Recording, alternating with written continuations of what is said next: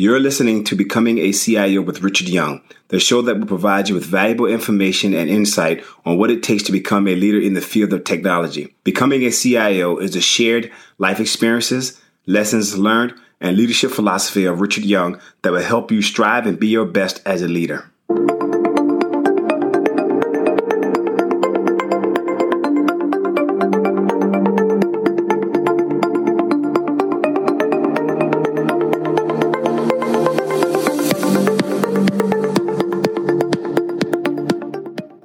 Welcome to Becoming a CIO. I am Richard Young.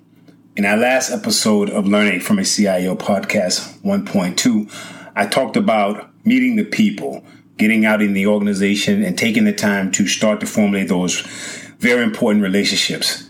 In today's episode of Learning from a CIO, I will discuss conducting a 90-day assessment of the organization.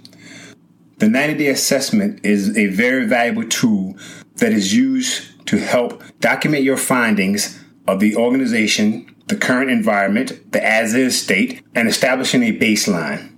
Now, this is a very important document, not only for yourself so that you can measure your progress.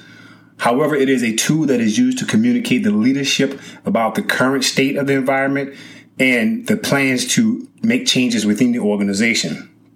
I would say 90 days is a good rule of thumb to conduct your assessment, because hopefully by that time, you have an opportunity to evaluate the organization, understand the organization mission and goals, and ensure that whatever your plans are, they align to where the organization want to be. Also, by meeting the people, you had a chance to listen to their opinions of the organization, and also they will provide you some data that is factual about the current state of the organization, which will lead me to my quote for today. And as you know, I always like to give a quote before I get into the topic of discussion. My quote for today comes from Bruce Lee. Evaluation by others is not a guide for me. Let's get into the topic for discussion. 90-day assessment. I did my 90-day assessments in a memo format. A memo format to me was a good way to clearly communicate, and also a document or tool that you can circulate throughout the organization or as needed throughout the organization. I remember doing my first 90-day assessment. I would say the assessment is to focus on the key elements of the organization, and that would be for almost any organization. But let's say for the sake of discussion, we're going to keep it focused on the IT organization. And that would be the skill sets of the people, the current budget of the organization, how the organization aligns to policy, guidelines, and directives, and of course, the cyber posture of the organization, your cybersecurity, the protection of the information within the organization. Now, in order to look at the skill sets of the organization, there are multiple ways of doing that. I told you in the previous episodes that I did what is called a friend review, where I sat down and talked to my employees for 15 minutes. You can do that by whatever methodology you have. But what you really want to do is look at or conduct what is a gap analysis. You want to see, do the current skill sets align with the work that is being done today, but also the work that needs to be done in the future? Because without the proper skill sets, I would tell you that you're literally pushing a rock up the hill. You still might be able to accomplish your goals within the organization, but trust me, it's going to be a lot harder and much more difficult. And your chances for success have diminished tremendously without having the proper skill sets within the organization. The next thing you want to look at is your budget. Your budget is going to be one of those areas where there was an old saying, follow the money. It is important to understand how your budget is being spent, where your budget is being spent, because that tells you a lot about the organization. First, it tells you what are the priorities of the organization. Now, if the organization is not spending any money in, let's say, employees training and development, then you know that the development of employees or the skill sets for employees is not important to the leadership of the organization, or it has been overlooked by the leadership of the organization. If your budget is going towards cybersecurity, you know that protecting the information of the organization is very important. And that is an area that you want to continue to put some more focus on.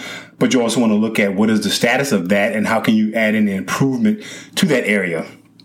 Now, if your organization is putting all the money in products that are not being delivered, then you need to look at that as well, because you need to make sure that, hey, is this organization really maximizing the budget? Is there any room for me to make improvement just by making sure that everything is budgeted correctly and appropriately? Then after that, you want to take a look at your organization policies, guidelines, rules, and laws. This is very important because if you're not in line with your policies, your rules, your laws, that will be one of those things that can definitely come back to bite you in the long run. And what I mean is, it's one of the things like speeding. You can speed as long as you want to speed, but as soon as you get caught, the first thing that the police is going to say to you is, did you not see the speed limit? So the same thing happens in an organization. No matter what happened before you got there, and I'm sure there were some rules that probably were bent or not quite adhered to, but now that you're taking the watch or you're in the leadership role, you need to understand and ensure how those rules will impact the organization or the morale of the organization or just the total environment of the organization. Will they prohibit you from transitioning and moving the organization forward? The final thing you want to look at in your assessment is cybersecurity posture, the protection of the information. Now, I know that most organizations don't take cybersecurity serious at this time.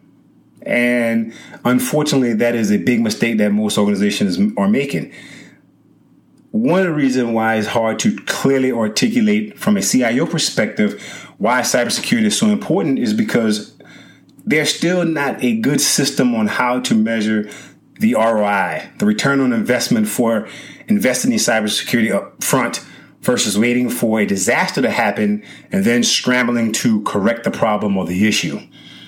But if you think about your title as a chief information officer, one of your most important things is managing or being over the information within the organization, protecting it, securing it, and making sure that it is readily available for the users within the organization to produce outcome or to make sure that the mission needs are met. I remember when I did my 90-day assessment, I took the liberty of sharing it with some of the other executives that have been in the organization longer than I have been in the organization, just to get some feedback. And I can tell you that you will get valuable feedback from doing that. The first thing you will understand is how does the head of the organization handles or digests information. And this is very important because if you produce a document or you produce something that you want to clearly communicate and the head of the organization is not able to grasp what you're communicating or that's not their style of communication, then it's not going to be effective. And one of the things about clear communication is it is the responsibility of the sender to ensure that the receiver clearly understands what is being said. I remember some of the executives telling me that, hey, you cannot put this type of stuff into a memo because the leadership will not be able to handle this type of negativity all at once. You need to maybe give him 1 or 2, 3 positives and maybe only 1 or 2 things that are not so positive. For me, that was somewhat of a dilemma because I wanted to ensure that the story was told to the best of my ability or as clear as I possibly could tell it. But also, I didn't want to put anything in there that would not allow the leadership to direct or redirect resources. But based on the feedback from the executive, they gave me valuable insight and information on how the leadership handles data, but also how the leadership addresses issues or problems. Do they take them head on? Do they prefer to have it sugar-coated before they receive the information?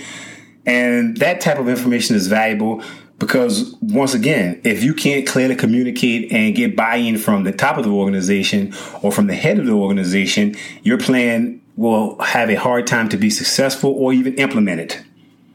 Once you clearly articulate your 90-day assessment to leadership and get buy-in, you now have an opportunity to begin moving the organization forward and transforming it from the as-is state to the to-be state. Because no matter what, you've done this assessment, you've taken the time to get to meet people, you now have to get something done. Although memos are a good tool to use, they are not a substitute for action. You still have to get it done. You have to put in the work. You still have to move the organization forward. Remember, you were not brought to the organization as a leader to just assess and evaluate. You were brought there with your knowledge and your experience to change and to implement and to make sure the organization goals and objectives are met. Nuggets to remember. Take the time to assess your organization and document your findings. This will serve as a great way to communicate throughout the organization and to get buy-in on the changes that you plan to implement. Also, it is a good tool that you can use to help benchmark and measure your progress. Remember to be thankful.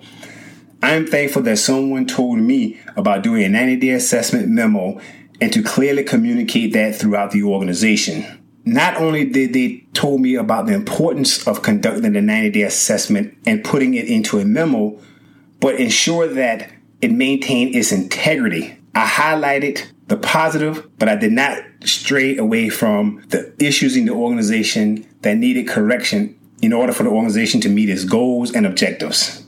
What are you thankful for?